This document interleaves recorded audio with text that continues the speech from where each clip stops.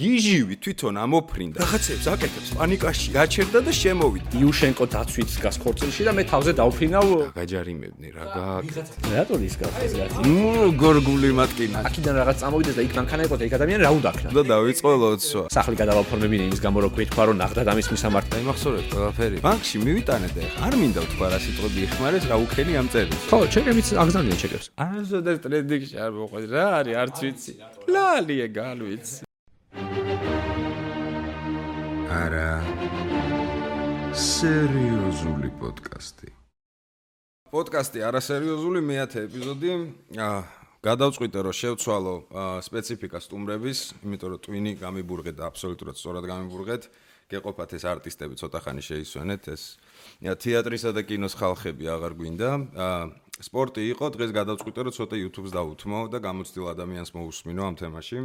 გიორგი დანელია, ჩვენი სტუმარი. ჰელო, არაფერა ხარ გიო მითხარე. გადასარევად. რაღაცა გამოცდილი და ისეთ შეხედები ცოტა. არა, ნუ მოდი სიმართლე ვთქვა, გამოცდი რამდენი წელია ამ თემაში ხარ? 3 + 3 ნახევარი ალბათ დაახლოებით რაღაც ეგრე რა. და ქართული YouTube-ისთვის ხო 3 წელი ისეთია, იმიტომ რომ 3 წლის წინ საერთოდ სხვა სურათი იყო რა YouTube-ზე მაშინ, ანუ მე რო დავიწყე ძლივს მოვძებნე 1-2 იუთუბერი, რაღაცა იუთუბერად შემდგარი რა. ანუ უყურე, იცი რა მაინტერესებს? რეალურად ახლა მე დახურული ჩენელი რაღაცა ესე მიგდია, მეშვიდე წერია. კი, ყველა სხვა. ხო, რა ეს ჩენელი რაც იყო სტვაზე ეს აკაუნთი იყო დახურული პროსტა, იმიტომ რომ YouTube-ზე მქონოდა რაღაც. მეც ალბათ ეგრე ბოლოს 3-4 წელი აი ტურნეს მერე რა, ჩემი რაღაცა ტურნე იყო ვინც იცით. იმის მერე გადავწყვიტე რომ ჩენელს დამსგავსებოდა. გამოცდილება 0 დღემდე ვსწავლობ ამ ხო სპეციფიკას, რამე ჰეშტეგები გუშინ გავარკვიო, თურმე რომ არსებობს ჰეშტეგები და თურმე რა მაგარია რომ ჰეშტეგებსაც არა, ჰეშტეგები ხა გარკვეული მქონდა, მაგრამ იდეაში სულ ვსწავლობ და გონში, აი გეუნები გონში არ ვიყავი რა და თან ის მაქვს ხოლმე ცოტა კომპლექსიანი ვარ, არავის არ ვეკითხებოდი, ხო იცი? ტუტორიალებითაც ვერ მოვიფიქრე რომ მომეძებნა რაღაცეები რა და ვიყავი ესე ერთ ადგილას ბუქსაო. იდეაში YouTube-ის მუღამი მე ძალიან ის მე მუღამება რომ ანუ შენივე ანალიტიკა გაქვს მე სწავლობ უყურებ ანალიტიკას მე ამ ანალიტიკის გათვალისწინებით ისევ ახალ რაღაცებს ითვალისწინებ და აი სულ ეგეც სწავლის და ზრდის და საკუთარ თავზე დაკვირვების შენ მაგას ვკაცრად აკონტროლებ რა ანუ აი სეგმენტი ვინ გიყურებს ასაკობრივ ყველაფერი კი ვცდილობ რომ გავითვალისწინო რეკომენდაციები და რასაც თვლის სწორად მაგალითად დადების დროსაც კი ვცდილობ რომ გავითვალისწინო რომ რაღაცა იმ რაღაცას რასაც ვდებ სიტყვაზე შედეგი ქონდეს რა. უყურე აი მიდგომა რა არსებობს რამე ისეთი ინდივიდუალური მიდგომა გაქვს შენი მოფიქრებული თუ სიტყვაზე არსებობს რაღაცა შაბლონები რომლის გათვალისწინებითაც აუცილებლად გაისურვეს. აუ აი ადრე მეგონა რომ ეგ შაბლონები არსებობდა რა. მაგრამ როგორ აიცი კი რამდენჯერმე შეიძლება გაისროლოს, მაგრამ ეს რაღაც დრო რო გადის იცვლება რა რაღაცეები და ალგორითმზეა დამოკიდებული ანუ არა მარტო ალგორითმზე თემაზე ჰაიპი რამდენად არის ამ მომენტში ამ თემაზე პლუს ალგორითმზე, პლუს თვითონ YouTube-ის მიდგომაზე, იმიტომ რომ ადრე მაგალითად 10 და მეტი წუთის ვიდეოებს ასაპორტებ და მონეტიზაციით YouTube და ამბობდა რომ ეს ეკენით. ეხლა 8 წუთი ჩამოიტანა და ანუ თვითონ რო ვითარდება მე აქეთ TikTok-ი წამოეწია YouTube-ს, YouTube მიხვდა რომ TikTok-ი კონკურენტია და Shorts-ი ჩააშენა მაგალითად კიდე რაღაც TikTok-ის კონკურენტი პატარა და მოკლედ აი თვითონ YouTube-ი ზიზდება, მაყურებელიც, ახალი მაყურებელი ჩამოდის და სუხოჩი უნდა იყო რა. ეგ Shorts-ი ვაფშე არ ვიცოდი ხშენ. ხო, ეხლა საქართველოშიც გუშინ ნახე რა, მე უცხოეთი ანუ VPN-ით უყურებდი ხოლმე. პირველი გაუშვეს ინდოეთზე, იმიტომ რომ ინდოეთში TikTok-ი აიგრძალა და YouTube-მა. არიცი, აიხანია რამდენიმე თვე ნახევარი წელია TikTok-ის საერთოდ ინდოეთში თუ ხარ, ვერ იწერ TikTok-ს აპლიკაცია. მიზეზი რა? ანუ ძალიან დიდი ჩართულობა და რაღაც პროპაგანდას მიაწერეს თვითონ. კი, პლუს ჩინური აპლიკაცია რო იყო და TikTok-ს ხო ებრძოდა, ტრამპიც კი ებრძოდა რა. და საერთოდ აიგრძალა. ნუ კი, ეგეც და შესაბამისად YouTube-მა, მე YouTube-ის დაჟე იმას დავესწარი, ერთ საღამოს ჩაუჯექი და ლაივი იყო რა და უსმინე თვითონ YouTube-ის თანამშრომლებს რომ იდეაშიო ეს YouTube-ზეო ძალიან გაზულუხდითო ეს დიდი YouTuber-ები ხა ჩემნაირი YouTuber ჩვენაირი კი არა მე გულისხმობ აი დიდი YouTuber მილიონიანი კორპორაციები რო იჩთებიან უკვე ამერიკაში და არ გვინდოდაო რომ მხოლოდ ამათით და დიდი კამერებით და ეს ძველებური მიდგომით ყოფილიყო თემაო და გვინდაო user generated content-ი შემოვიდესო იდეაში TikTok-ის კონტენტი უნდა გადმოიტანათ და ამიტომ ჩავამატეთო Shorts-იო პირველი გაუშვეს სატესტოდ ინდოეთზე ნეშენი Shorts-ი გიჟივი წაიღო და ნელ-ნელა ხა ამერიკაშიც გაუშვეს უკვე ჩვენთანაც ჩდება და როგორი რაღაცა იცი აი YouTube-ზე smartphone-ით თუ ხარ stories ხო ნახულობ YouTube-ის stories თუ გინახავს აი scroll-ო რა stories და უცებ Shorts-ი გეჩდება მაგრამ შენ ვერ ხვდები რომ Shorts-ზე გადახვედი ეხა ბეტაა რა და უყურე ცალკე თვითონ ატვირთვა მინდა მაგალითად ამ Shorts-ის შეულებრივი ტვირთვა ჩაემატა იმ ფუნქციაში აი upload stories და ეს ხო არის შენ როგორც ვიდეოს ისე ტვირთავ უბრალოდ თუ 15-დან 15 წამიდან 1 წუთამდეა Shorts-ი ქრონომეტრაჟი განაპირობებს ესე კი საიწავა კი და თუ hashtag-საც დაახმარ Shorts რაღაცნაირად უფრო იმაშვება რა. და როგორ ფიქრობ გაუწევს ვითომ TikTok-ს კონკურენციას? კონკურენციას არ ვიცი, იმიტომ რომ იქით კულტურა ვაფშე სხვა არის, ტრენდები იბადება TikTok-ზე და TikTok-ის თავის მხრივ ჩემი აზრით უნიკალურია, იმიტომ რომ რაღაცებს შენ TikTok-ს აქტიურად აწვევი, ხო? TikTok-ს ვიყენებ კი, ადრე ტრენდებს ვცდილობდი რომ ავყოლოდი და რაღაცა, მაგრამ დღის ბოლოს მივხვდი რომ ანუ მე იმიტომ აფოლოებენ რომ ტრენდებს კი არ ვიღები და იმიტომ აფოლოებენ გიორგი დანელია YouTube-დან ევასებათ და ამ პონჩი YouTube-ის კონტენტს ვთარგმნი ხოლმე პროსტა TikTok-ში ეხა და რაღაცა ტრენდი როა ეგრევე არ მივდივარ და არც ეკვა ეს მაგალითად რა. ანუ TikTok-ი აგებული მე როგორც ძალიან ჩაინიკი რა TikTok-თან მიმართებაში. TikTok-ი არ თუ არ ვცდები 15 წამიანი ან 1 წუთიანი ვიდეოები. 15-დან 1 წუთამდე, ხო. 15-დან 1 წუთამდე. და მთელი მუღამე რომ რაღაცა დასავლეთიდან შემოდის ტრენდი, სიტყვაზე ცეკვის რაღაცა ტრენდი, გახმოვანების რაღაცა ტრენდი და ის უნდა კარგად გააკეთო. როგორ რაღაცაა, იცი, ბევრი როგორც ახლა YouTube-ში მაგალითად ზოგი არის რომ ბევრი სხვადასხვა კონტენტს აკეთებს და ზოგი არის რომ ერთ რაღაცაზეა კონცენტრირებული, ეგრე არის რა. ეხლა რაღაც რომელიმე ქართველ TikTokers რო კითხო რომ აი რა კონტენტს აკეთებო, შეუძლიათ თამამად გითხრან რომ აი ტრენდ ვიდეოებზე, ტრენდ საუნდებზე ვიღებ რაღაცა ვიდეოს და ეს არის ამათ მიმართულება. ზოგი ამბობს რომ ნარტო გეიმინგზე ვიღებ და ანუ ეგრე რა, გააჩნია. TikTok-ში გეიმინგი შეიძლება 1 წუთში რა შეიძლება. აუ, რამდენი TikTok-ი ცოტა მევასება. ჰაილაითები სიტყვაზე გეიმინგი. კი, ჰაილაი ამას წინ ნახე ერთი ტიპი არის ძალიან ცნობილი რაღაც ამდენი მილიონი გამოწერი ყავს. სპორტკარებით ვისაც ნახულობს ამერიკაში. აუ, მევასება რომ მიდის რითი შოულობ. კი, შოულობ ფულს. TikTok-ერია გაქანებული. Instagram-ზე ვაფშე არ ყავს იმდენი იმის ნახევარი არ ყავს, მაგის მესამედი არ ყავს და ეხლა ვნახე რა დღეს რომ ესე ერთი წამიერი ის არის რომ აი what are you doing for living თუ რაღაც რო ეკითხება, ის ეუბნება რომ ძალიან მაგარი მანქანებს, ლაქშერი მანქანების რენტალ კომპანია მაქვს რა. მე უცებ voice ირთვება და გადაწყვეტე რომ წავსულიყავიო მაგასთან რომ მანახავ მანქანებიო და ერთი 10 მანქანის ჩამოთვლას ასწრებს 1 წუთში რა. ანუ მთელ YouTube ვიდეოს მაყურებინა ტიპმა 1 წუთში და ეგ კულტურა არის რა. კვეცაზე ხარ ხო ეს? ძალიან მაგრა იკვეცება ეგ არის მუღამი ხა.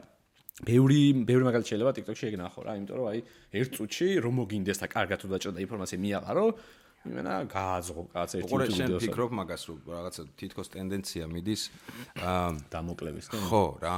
კი, იმიტომ რომ რავი ხა მე ჩემი ტემპი მაგრა იმატებს ხოლმე სულ და ზოგადად მაგარ ტემპში რო ხარ ცხოვრებაში გირჩევნია რომ მოკლე დროში ბევრი ხო რაღაცა ინფორმაცია მოკლე დროში მიიღო კი ბატონო ცოტა ზედაპირული არის ეს ინფორმაცია აი უნდა მეთქვა კონტენტს ხო ურტყავს ეგ რა ერთი რო კონტენტს ურტყავს და მეორე ძალიან ზედაპირულია და რაღაც პონჩი ეგ მინუსია იმიტომ რომ ადრე თუ წიგს კითხულობდი და 300 გვერდი უნდა წაგეკითხა რომ რაღაცა თემა გქონოდა და ეხლა შეიძლება ორი TikTok ვიდეოთი აზრი შეიქმნა რაღაცაზე რა და რეალურად ზედაპირული ხო ვიღაცას მე ედავები რომ ესეა და რეალურად ეს შენი ნააზრევი კი არა ვიღაცის ნააზრევის გადმოთარგმნილია შენ ორწუთიანი ვიდეოდან და ეგ რისკები აქვს რა ეგ TikTok-ი როგორც ასეთი იმიტომ რომ მოკლე პლატფორმა არის ქრონომეტრაჟს გულისხმობ YouTube-ში უყურე ტენდენციები ხშენ უფრო გაცნობიერებული ხარ აი მიმართულებები რა სიტყვაზე თუ შენ როგორც თქვი რომ ადრე რაღაც მონეტიზაციას ადებდნენ ოდნა უფრო დიც ეხა უფრო დრო ქრონომეტრაჟში ამცირეს რა ტენდენციებია როგორ ატყობ ანუ YouTube-საც ეგ აქვს რომ რაც უფრო მოკლე დროში ახერხებ რაღაცა კონტენტის შექმნას და შეთავაზებას უკეთესია ვითომ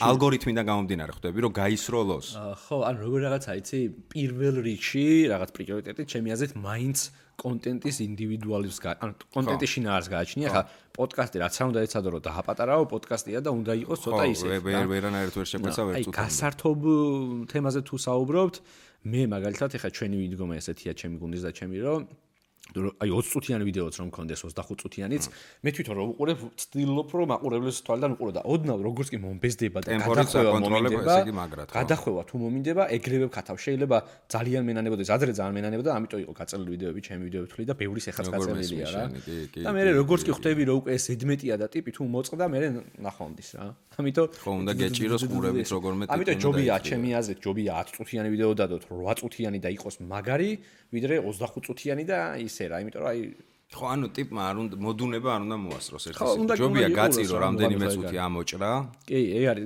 შეიძლება ნაწვალები ქონდეს ამაზე აპრიორ ნაწვალები თუ ხო რაღაცა კონტენტს აკეთებ აპრიორ ნაწვალები კი შეიძლება ღამეები იყოს ნათენები მაგრამ დღის ბოლოს ჩემი აზრით ის არის რომ აი ყველაზე მაგარი კომპლიმენტი რა არის ეხლა ჩემთვის მაგალითად რომ ამას წინ რაღაც ვილს მედიაზე რო დავდეთ რაღაც მანქანის ვიდეო ვიღაცამ დაწერა რომ აუ 17 წუთი რა მალე გავიდაო ეგ ანუ როგორ უცებ მოჩაო რა და რეალურად ხო და 17 წუთი ხო ხა დიდი დროა და რაღაცა მე ჩავთვალე რომ დიდი ვიდეო იყო და ვიღაცამ ესო დაწერა მეთქი ვა გულ ესე იგი კაია რაღაცა ხო აი გონდა ზუსტად პოდკასტზე რა იმიტომ რომ რაღაც სრულფასოვანი დიალოგი რო შედგეს მინიმუმ საინტერესო ვთვლი რომ 1 საათი მაინც უნდა 1 საათი მაინც უნდა იყოს რამდენიმე პოდკასტი იყო დაჟე 2 საათამდე ავიდა რა სიტყვაზე რაღაცა თემებს რო განვიხილავდი და სულ მეშინოდა რომ აი watch time-ის ამბავში რა აი ვინ რა სიტყვის და კომენტარებში რასაც ვნახულობ ანუ მეც კომპლიმენტი იყო, რომ ნეტა კიდე უფრო გრძელი იყოს რა. კი, ეს ზამიშონო. თან ისე ანალიტიკაში მე თუ არ გინახავს შეიძლება იცოდე, შეგიძლია თვითონ მთელი ვიდეოს ლაინს უყურო, ვინ როდის გათიშა, როდის ამოვიდა და აი მთელი ვიდეოს ანუ რამდენმა პროცენტმა, ნახვების რამდენმა პროცენტმა რა მომენტს უყურა, მაგის ნახვა შეგიძლია და ძალიან კარგია და ეხლა დღეს რომ მოწვევდი რაღაც ვიდეოს და ერთ ვიდეოში ჩამოდი, ბუნებრივად ჩამოდის ხოლმე თავიდან, ყველა როთავს, ყველა არ აგრძელებს, მაგრამ რაღაც მომენტში აიწია ერთ მომენტში და ორ მომენტში და მეთქი რა ხდება და იმ ადგილას გადავახვიე და ერთ-ერთი ჩემი სტუმარი რაღაცა ბილდს იტყვაოდა რაღაც მაგ მომენტში და გოგოზგან არ ელოდნენ და ამიტომ იქ იყო გადახვეული რა და იმენა ლაივში უყურებ რა და ეგ ასტორებს ანუ ეგ საინტერესოა, ეგ ძალიან. კი, აი ჯენგას თამაში იყო კიდე და ჯენგას თამაში ხო ეგ არო თელი თამაში თამაშო და მე ბოლოს ინგრევა და ვის წაექცევა, ეგ არის წაგებულა და იმ წაქცევაზე იყო გადახვეული და ფინალზე იყო გადახვეული ესე იგი. მაგას უყურებ რა და ეგ ასე. უნდა ჩაუждდეს იგი მაგ ყველაფერს ვისწავლოს და რომელი მომენტი უფრო საინტერესოა. ამის მიხედვით მე შენადგენ უკვე შესაძლებლობას ვაი ხალხს ეს თემები უფრო აინტერესებს და ეგეთი რაღაცა. იცი რა მითხარე, გუნდი ყავს, ხო, როგორც ვიცი რა, ოჯახური მიდგომით გუნდი არის. განაწილებული გაქვთ ფუნქციები? არა მარტო ოჯახი, მაგრამ ხო, გუნდი ვარ. ხო, ნუ რაღაც სამეგობრო გუნდი, ანუ ფუნქციები განაწილებული გაქვთ სიტყვაზე, ვიღაცა აკონტროლებს სტატისტიკას, ვიღაცას. არა, ეგეთი რაღაც არა. გეტყვი ძალიან მარტივად აწყობილი გუნდი გვაქვს YouTube-ის კუთხით რა, რომ ახლა რაღაცა სასწაულები არა, ძირითადად მე ანალიტიკის ყურება ჩემი საქმეა მაინც დღის ბოლოს რა. მე ანუ გუნდი მეხმარება უფრო იმაში, რასაც ხა პარალელურად ვერ ზამთრ თუ ანალიტიკას დავაწვენო მთელი დღე რაღაცა უნდა გეგმო ან გადაღება მქონდეს პარალელურად TikTok-ის ვიდეო რა გადავიღო იმაზე ფიქში შეიძლება თამარი მეხმარებოდეს ჩემი და რომელიც TikTok-ერია და აი მოვიდეს რომ თან ისე კი არა სამსახურად კი არა აი მოვა და გიო ეს ვიდეო მგონი კაი იქნება ხო მაგ გაგისწორდება ან YouTube ვიდეოს რო გადავიღებთ აქედან პატარა TikTok-ისთვის ამომიჭრის და აი შეგიძლია ეს TikTok-ზე დადო აი ამ ლეველზე რა და პლუს მონტაჟის ამბავში მეხმარებიან ახლა მე უკვე ძალიან დიდი ხანია არ დამჟდარვად ამ მონტაჟებია ვიდეო მიუხედავად იმისა რომ ყველა ვიდეოს ვუვლი ბოლოს ჩემი ხელით და მე ვქათავ ნოლიდან არ ვამონტაჟებ ხოლმე თავიდან ერთი წელი მზადებენ ხო რა კი ხო ჩონჩხს რა უყურე რაღაცა brainstorming-ის პონტი გააქვთ ანუ კვირა დაგეგმილია ერთი სიტყვით წინასწარ აი ვიცით რომ შაბათი ვაკამისთვის რაღაცა კვირა ძალიან პატარა არის ჩემთვის ანუ კვირა შორი პერსპექტივა კვირის კონტენტი მიდევს ანუ კვირის კონტენტი უკვე გადაღებული მაქვს და დამონტაჟებული მაგარი წინსწრებაა ანუ მაგარი ერთი კვირის არა მაგრამ აი მეორე კვირიდან უკვე არა მაქვს არაფერი და რეალურად მაგარი წინსწრება არა ჩემპიონში იმიტომ რომ აი ვიდეოს გადაღებას, დამონტაჟებას, დაგეგმვას, გადაღებას და დამონტაჟებას რო 3-4 დღე უნდა, ერთი კვირა უკვე ცოტა ხდები. უყურე ყოველ რას ხშირიდებ ვიდეოს? ეხა ბოლო პერიოდში კვირაში ერთ ვიდეოს დებდი მთავარ არხზე და ეხა მინდა რომ ეხა უკვე დავიწყე რომ კვირაში 2 ვიდეო დაიწყოს, ორშაბათს და ხუთშაბათს რაღაც ეგრევე ვცდილობ რა. და წინსწრებას გულისხმობს, ესე იგი 2 ვიდეო წინსწრებით გამზადებული. 2 ვიდეო მაქვს და ხო, აი ეგრე რა, ანუ ერთი ვიდეო მინიმუმ აქვს ეხა ამ მომენტში მიჭირს, იმიტომ რომ ეხა მაქვს ხვალინდელი ვიდეო და მეტი არ მაქვს რა და უნდა გადავიღო. მოსაფიქრებელი გადასაღებია. თან შაბათ კვირას მიწევს, იმიტომ რომ ჩვენ სივრცეში ესე გემრიელად არ ვართ და კვირის შუა დღეებში ას მუშაობს ოფისში ხდება. არა, ოფისში ხდება, სადაც პროდუქციაც იყიდება DJI-ს და მაგაზეც ვილაპარაკებ. ამ DJI-ის იმაზე და რაღაც. ამიტომ ან მიწევს არასამუშაო დროს გადაღება, იმიტომ რომ სამუშაო დროს პლუს ჩემი სამსახურიც მაქვს რაღაცა ბიზნეს კუთხით. შაბათს ან კვირას და ეს ერთ თუ ორი კაცის ცხოვრებით მიწევს რა. უი, გაისაგიჟეთი ქონია შეცვლილი. ხო, და თვითონ უყურე კონტენტის კრეატივის თემაში რა, სიტყვაზე ეხა ჩვენ რამდენიმე კაცი ვართ ხოლმე რომ რაღაცა ხო არის რამდენიმე მიმართულება რა, ჩემთან არის სიტყვაზე რაღაცა პოდკასტი, კიდე რაღაცა ეს დავიწყეთ, რაღაცა ვლოგები, ხო და აი რაღაცა იდეები არის, დაფაზე ვმუშაობ, სიტყვაზე brainstorming-ი მიდის, ეს რაღაცა ტრეში უმორი გვინდა, ამას ვაკეთებთ, ანუ ერთი თვით ადრე ვგეგმავთ, მერე ვეძებთ ამის რეკვიზიტს, ლოკაციას ამ შემდეგ და ვიღებთ. ანუ ფორმა იდეის ეგეთი გვაქვს თუ გავიღვიძეთ, მოიცა დღეს მაგარ რაღაც უნდა გადავიღო და წავედი გადავიღე. იდეაში ეგრე ექსპრომტად კაი იქნებოდა რა ხდებოდეს, ეგრე მაგარი თავგადასავალია და მაგრად დასწავლეს, მაგრამ ეგეთი თავისუფალი დღეები ძალიან იშვიათად არის, იმიტომ რომ დილით რო ვიღვიძებ, ვინა 2 დღის გეგმა, აი როგორი მაქვს კი არა 2 დღის გეგმა შეტენილი მაქვს უკვე რა და სხვას ვერ ვიზამ ეგ სამწუხაროდ შენ პანდემიამ თუ დაარტყა ხა შენ რეჟიმს YouTube-ის არა პირიქით ანუ ოფისი და ბიზნესები რო დაიკეტა ოფისი გადავკეტე კარები შევედი და პავილიონი შეულებრივი გადასაღები რა სულ ის არის ხა ბიზნეს კუთხით რა თქმა უნდა ძალიან ცუდი იყო და ძალიან ცუდია მაგრამ სულ მაგაზე გვაქვს ჩხუბი მე და თეოს ანუ ჩემი პარტნიორიც არის ბიზნეს პარტნიორი და სულ მაგაზე გვაქვს ჩხუბი თითქოს მართლამტრები ვიყოთ რომ აი ხალხია შოურუმია და გადით აქედან რატო იღებთ და რაღაცა ეგეთი რაღაცები ხდება რა. აჰა, იცი რა მითხარ, DJI-ზე რო ვისაუბროთ რა, რამდენი წელია შემოიტანე? შენ ხარ ოფიციალური შემომტანი? ჩემი ერთ-ერთი კომპანია არის ოფიციალური დილერი რა, DJI-ის ხო. და ნუ რა მგონი 3 წელია მინიმუმ უკვე რაც ვართ. თავიდან სხვაგან ვიყავით ვაფშე რაღაცა 20 კვადრატში ძალიან პატარა, აი ახლა გადატიხრო ესეთ პატარა ოფისში ვიყავით და ვიჯექით 4-5 კაცი რა და კაიხანი ვეჩალიჭეთ ეგ ისტორია ისეთ იყო რომ 6 თვე DJI-ს წერდით ან რაღაცა პასუხის გარეშე რა. იმიტომ რომ თავიდან მოკლედ ეგ როგორ რატო ხდება? პასუხის გარეშე. ვაფშე, მან ჯერეთი ეხას მაგრა კიდია საქართველოს ბაზარი როგორც ასეთია. business wise, იმიტომ რომ პატარა ვართ რა. მოკლედ თავიდან სულ ეგრე იყო რომ სულ პირველად რაღაცა ვისესხე კონკრეტული თანხა და დრონი ვიყიდე, იმიტომ რომ პროსტა მაგრამ მევასებოდა რაღაც რო დაფრინავ და აზრი არ ვიყავი არაფრის. ჩამოვიდა იქ რაღაცა 4 მილიონიან ქორწილში აღმოვიშდი პირველივე ღამეს და წითლად ანთებს რაღაცა სახესითოს იუშენკო დაცვით გას ქორწილში და მე თავზე დავფრინავ იმაში შერატონში რა. ეგ იყო ძალიან რთული თავგადასავალი თავიდან და მოკლედ დრონის რო დავიწყეთ გადაღება კოპტერით და რაღაცა სხვა რაკურსი გაიჩითა Facebook-ზე, ხალხს მაგარი აწყვეტილი კომპანია ვეგონეთ რა, იმიტომ რომ რაღაცა განსხვავებული პონტი იყო ხო, თან მე მივდექი ისე რომ აი page-ი გავაკეთეთ, რაღაც web-გვერდზეც მაკაცმა ასლარად გამიკეთა, რაღაც landing page რაღაცა ეგეთი დეველოპები და რაღაცა დიდი წარმოდგენა იყო და მე რომ მივხვდი იდეაში რაღაც ნახევარწელში რომ დრონები აქტიურად მარტო ჩვენ არ გვექნებოდა, ხა ყველას შეეძლო იყი და თეოსთან მქონდა მოკლედ საუბარი, თეო იქ იმიტომ რომ ინგლისურენოვანია, რაღაცა ბიზნეს კომუნიკაცია შეუძლია ძალიან კარგად ვიდრე მე რა და მეთქი თეო მოდი DJI-ს მივწეროთ საქართველოში იქნებ დილერობა გამოგვივიდეს და არ არის ესე ოფიციალურ მაღაზიაში. პროსტა ტიპი წერ.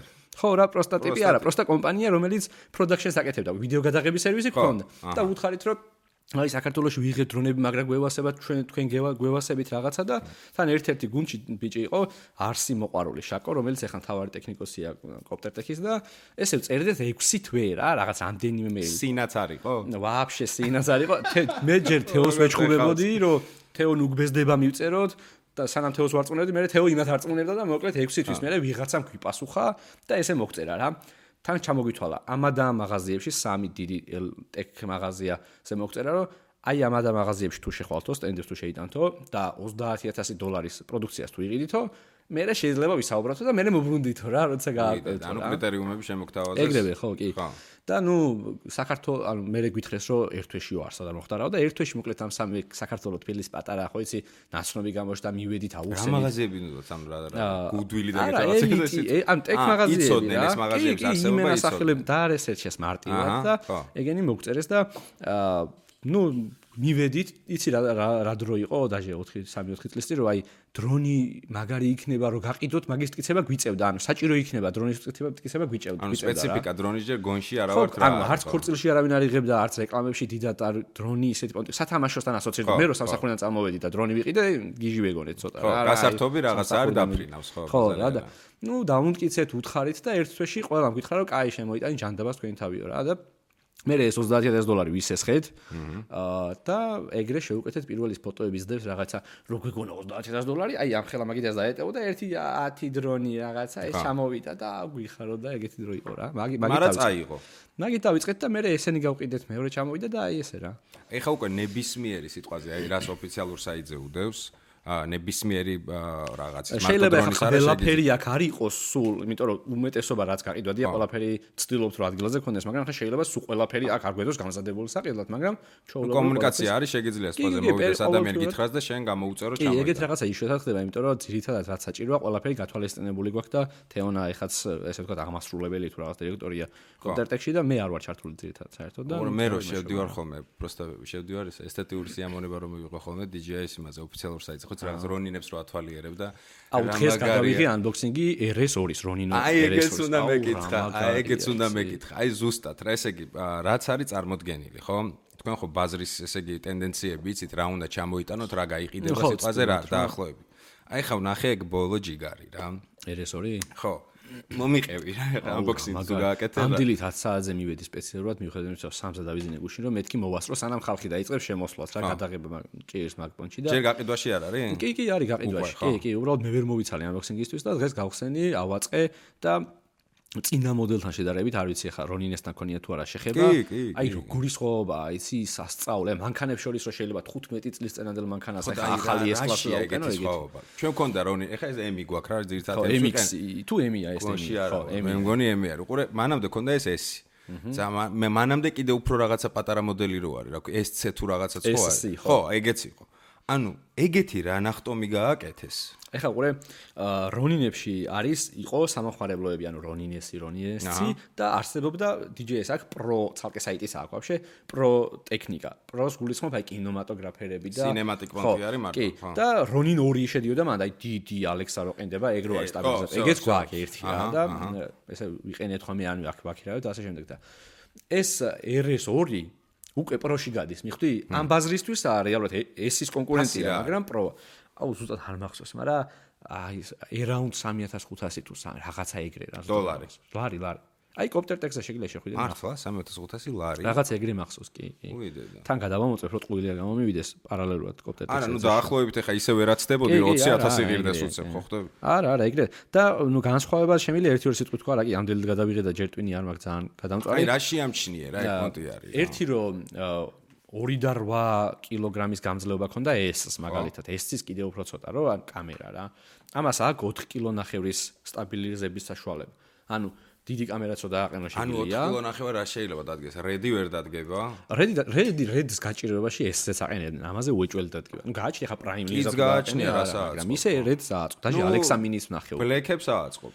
პრობლემა. ალექსა მინისაც ააწყობ დაჟე რა, ფოტოლინზებით რა. უი რა მაგარი. კიდე იყო ისა რა ქვია, განსხვავება კიდე არის რომ კარბონის არის, რონინ 2 არის კარბონის რა, ის დიდი. ესეც ხო და შესაბამისად უფრო მსუბუქი არის მგონი რა. ელემენტი დააპატარავეს, მაგრამ იგივე 12 საათია განძლეობა, კარბონია და პლუს ძალიან პრაქტიკული რაღაცები დამაც. ანუ მოკლედ, რასაც ვაკვირდებოდი დღეს, ყველა ის წვრილმანი, რასაც გამოყენებისას ჩვენ ნერვებს გვიშლიდა, მაგალითად Play-ზე რო კამერა მიგეყენებინა, ხურდას ვეძებდით ხოლმე, 24-იანს რომ მოგვეჭირა. ბაზარია. ეხა ამას დედა აქ რა, ეს და აი ეგეთი წვრილმანებზე არის ნამუშევარი რა. ის რო კანჩალაობს ფიქსირდება?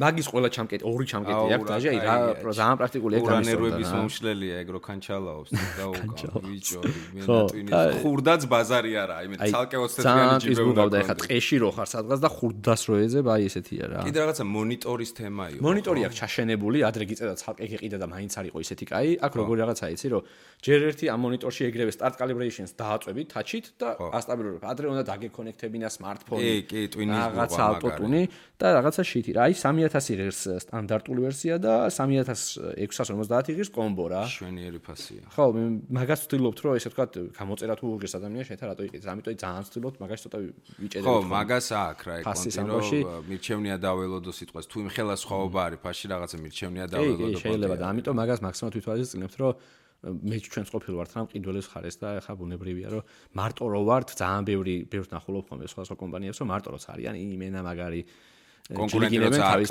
ხო და მაგ პონჩი თეონასთან სულ მაგაზე გვაქვს ხოლმე ლაპარაკი რომ აი ტენდერებშიც რა რომ აი შეგვეძლო რეალურად რომ სიტყვაზე 10% მოგვემატებინა და მე დაგვეკლო და ყოფილი დარჩებოდა რეალურად ამ ფასროვინით მე კიდე გიწევს დაკლება და მე ეგეთი რაღაცები მაგრამ ჩესნად ჯობია თქო ალბათ ვიძახით და მაგ პონჩი კი არა უბრალოდ ძალიან ბევრი წვრილმანია ახლა მაგ თემაში რო ხარ აი ალბათ ძალიან ბევრი საფიქრალია კონკურენტი როგორც ასეთი არის ახლა ვინმე ესე DJI-ის პროდუქციის შემოტანენ დილერობით არა, მაგრამ ტენდერებში სხვაებიც იღებენ მონაწილეობას და არა, მე ვიძახე კომპანიას, ბრენდს რა, როგორც DJI-ის პირდაპირ ბრენდი.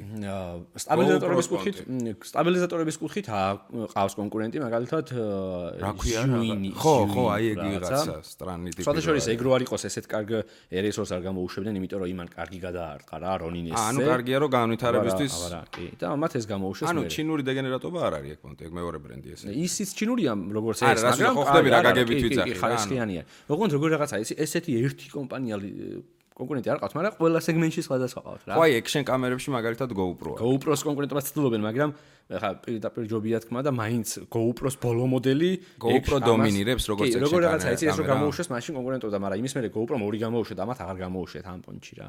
ხო, მაშინ გააჩერეს ესე იგი რა. მე მგონი, მაგრამ Osmo Pocket-ი გამოუშვეს, ჩემი ფავორიტი კამერა. აი ეგ ჯიგარი ხო, ვერაფრით ვერ გავიგე. ეს ტიპი რო არის ხო? მე მქონდა GoPro კარმას მოყვებოდა ეგ ხელი სტაბილიზატორი გიგანტი რა. აუ მეც მაქვს და აი ვერაფერს ვერ უშვები. ძალიან დიდი და ხმარის მის კარგად და ნუ ბევრი მინუსი აქვს. აი ეგ ტიპი, ეს კაი ტიპია. ეს ისეთი მაგარი ტიპია. თან ახლა მეორე გამოუშვეს. არა, ეგ არის GoPro-ს კონკურენტი. და მაღალი რო არის რა. პატარა ჯიგარი რო არის. ესეც გუდეში რო არის. ხო, და სტაბილიზატორიც არის, კამერაც არის. და თან ახლა მეორე გამოუშვეს, პირველი არ მომწონდა რა, იმიტომ რომ ესე რომ დაიჭერდი, ძალიან კროპი ქონდა, ლინზა ვაიდი არ ქონდა და ვლოგინგის პონჩი კარგი სწორდებოდა და ახლა ეს ახალი ვაიდი კამერა აქვს. მატრიცას გაზარდეს და იმ დღეს გავტესტეთ პროსტა ლოგი გადავიღეთ და მე A7-3 ალფას კადრებს რო შევადარეთ, აი დღისით შეიძლება განსხვავებას ვერ მიხვდე რა. ძალიან კაი ხარისხია. პლუს ქვემოთ ისა აქვს რაკე Type-C პორტი, შეგიძლია პეტლიშკა შეერთო და სრულფასოვანი ლოგინ კამერა ქონდეს, პლუს მიზუმო რაღაც, მოკლედ ძალიან კაია, მე მომწონს. და აი ეს კლასის ვიდეო რო დავდე ჩვენთან YouTube-ზე, მაგით გადავიღე რა. ხამეც და ჟე დღისით და ისეთი კაი ტიპი. ანუ ახლა უყურე სიტყვაზე რა, მე ამ 6000-ები, 6300-ები ლოგინგისთვის ვიყენებ მაგას. აი 6000 და 6300 და დაჟე ხანდახან 6500-საც მირჩენია ოსმოპოკეტორი მე პირადად რა. ეხა 6500 გვაქვს რა. მაგრამ ოსმოპოკეტს ავიღებდი და ვიღებ ხოლმე როცა გადასაღები მაქვს. იმიტომ რომ იმაზე ლინზაც ცვალე, ფოკუსი ასწორე, მე ეკრანი არ ტრიალდება. აქ პირდაპირ აქეთ გაქვს ეკრანი რა.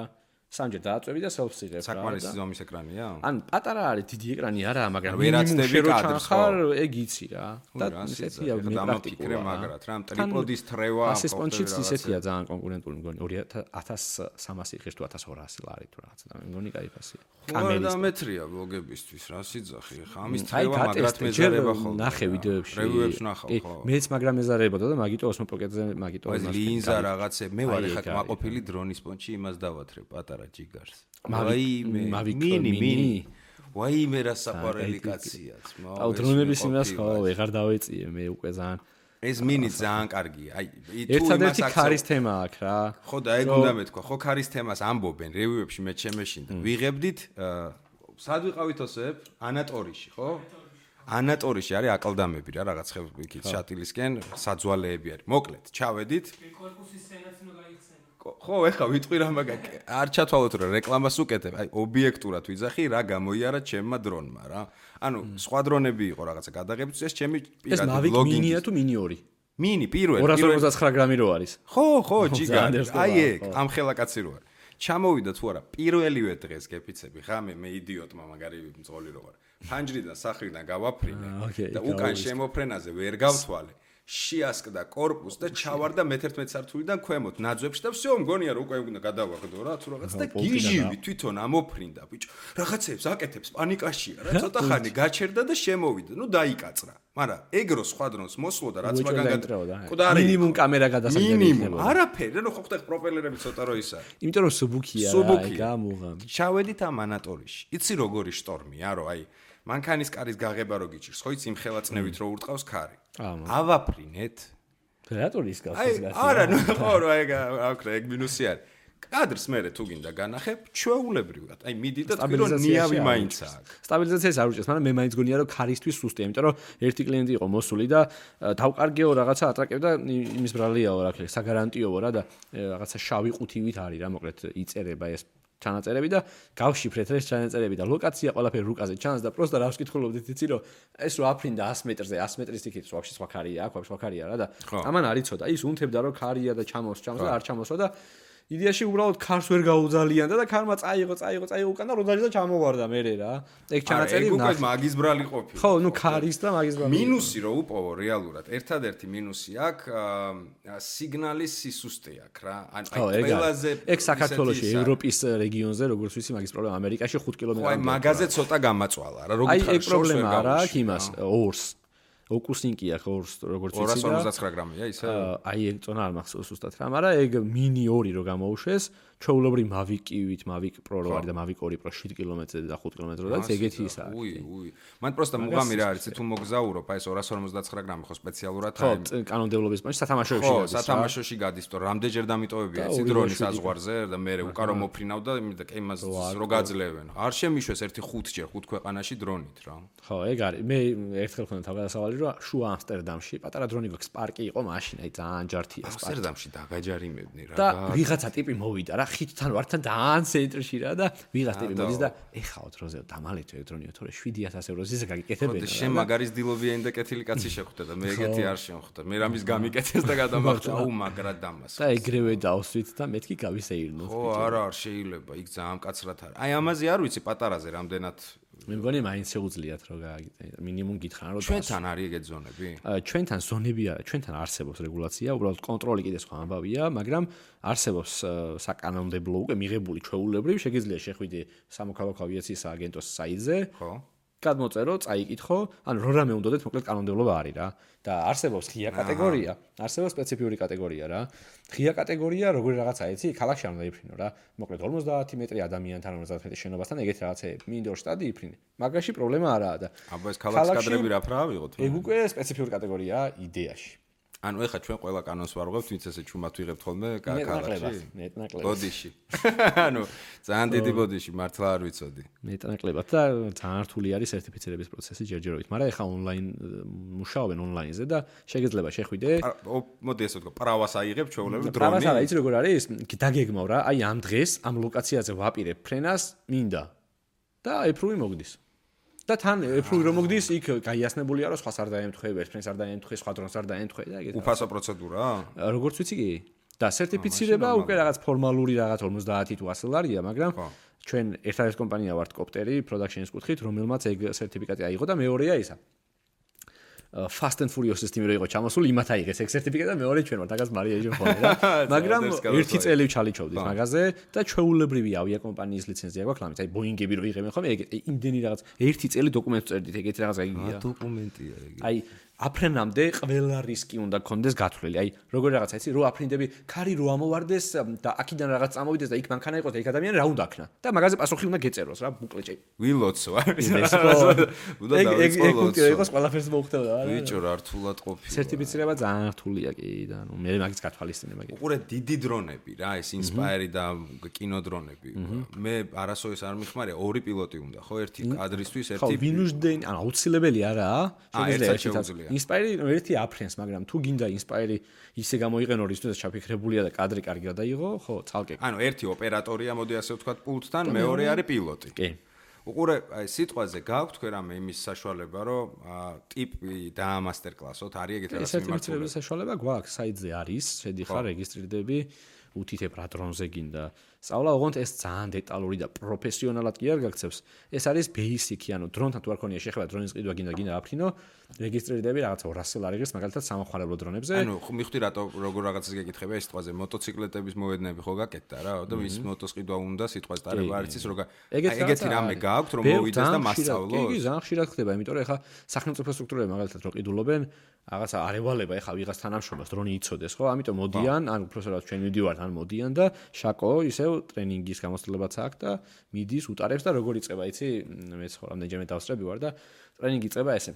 ეს გახლავთ თქვათ კოპტერი, ანუ 4 პროპელერიანი, 1 2 3 4, 4 პროპელერი. და ესე იწყება მოკლედ და მე უკვე მარტივად, ხო. ხო, და მე უკვე ტესტი ერთი რა. მაგრამ განვითარება მაინც ადამიანზეა რა, მე უკვე YouTube-ში შეგიძლიათ ნახო. თავარია basic-ი იცოდე რომ კალიბრაცია. ხო, რა, ზუსტად ეგ თუმცა პირველი ჩემი ის რომ მახსოვს, აი გეუბნები ხარაში ასკდებოდა, კიდე კარგად გადარჩა. ხო, მეც ეგეთი მწარე გამოცდილება მქონდა ვიღაცა ხალხის თავზე შიგნით 20 სანტიმეტრზე რაღაცა პიზდეთ.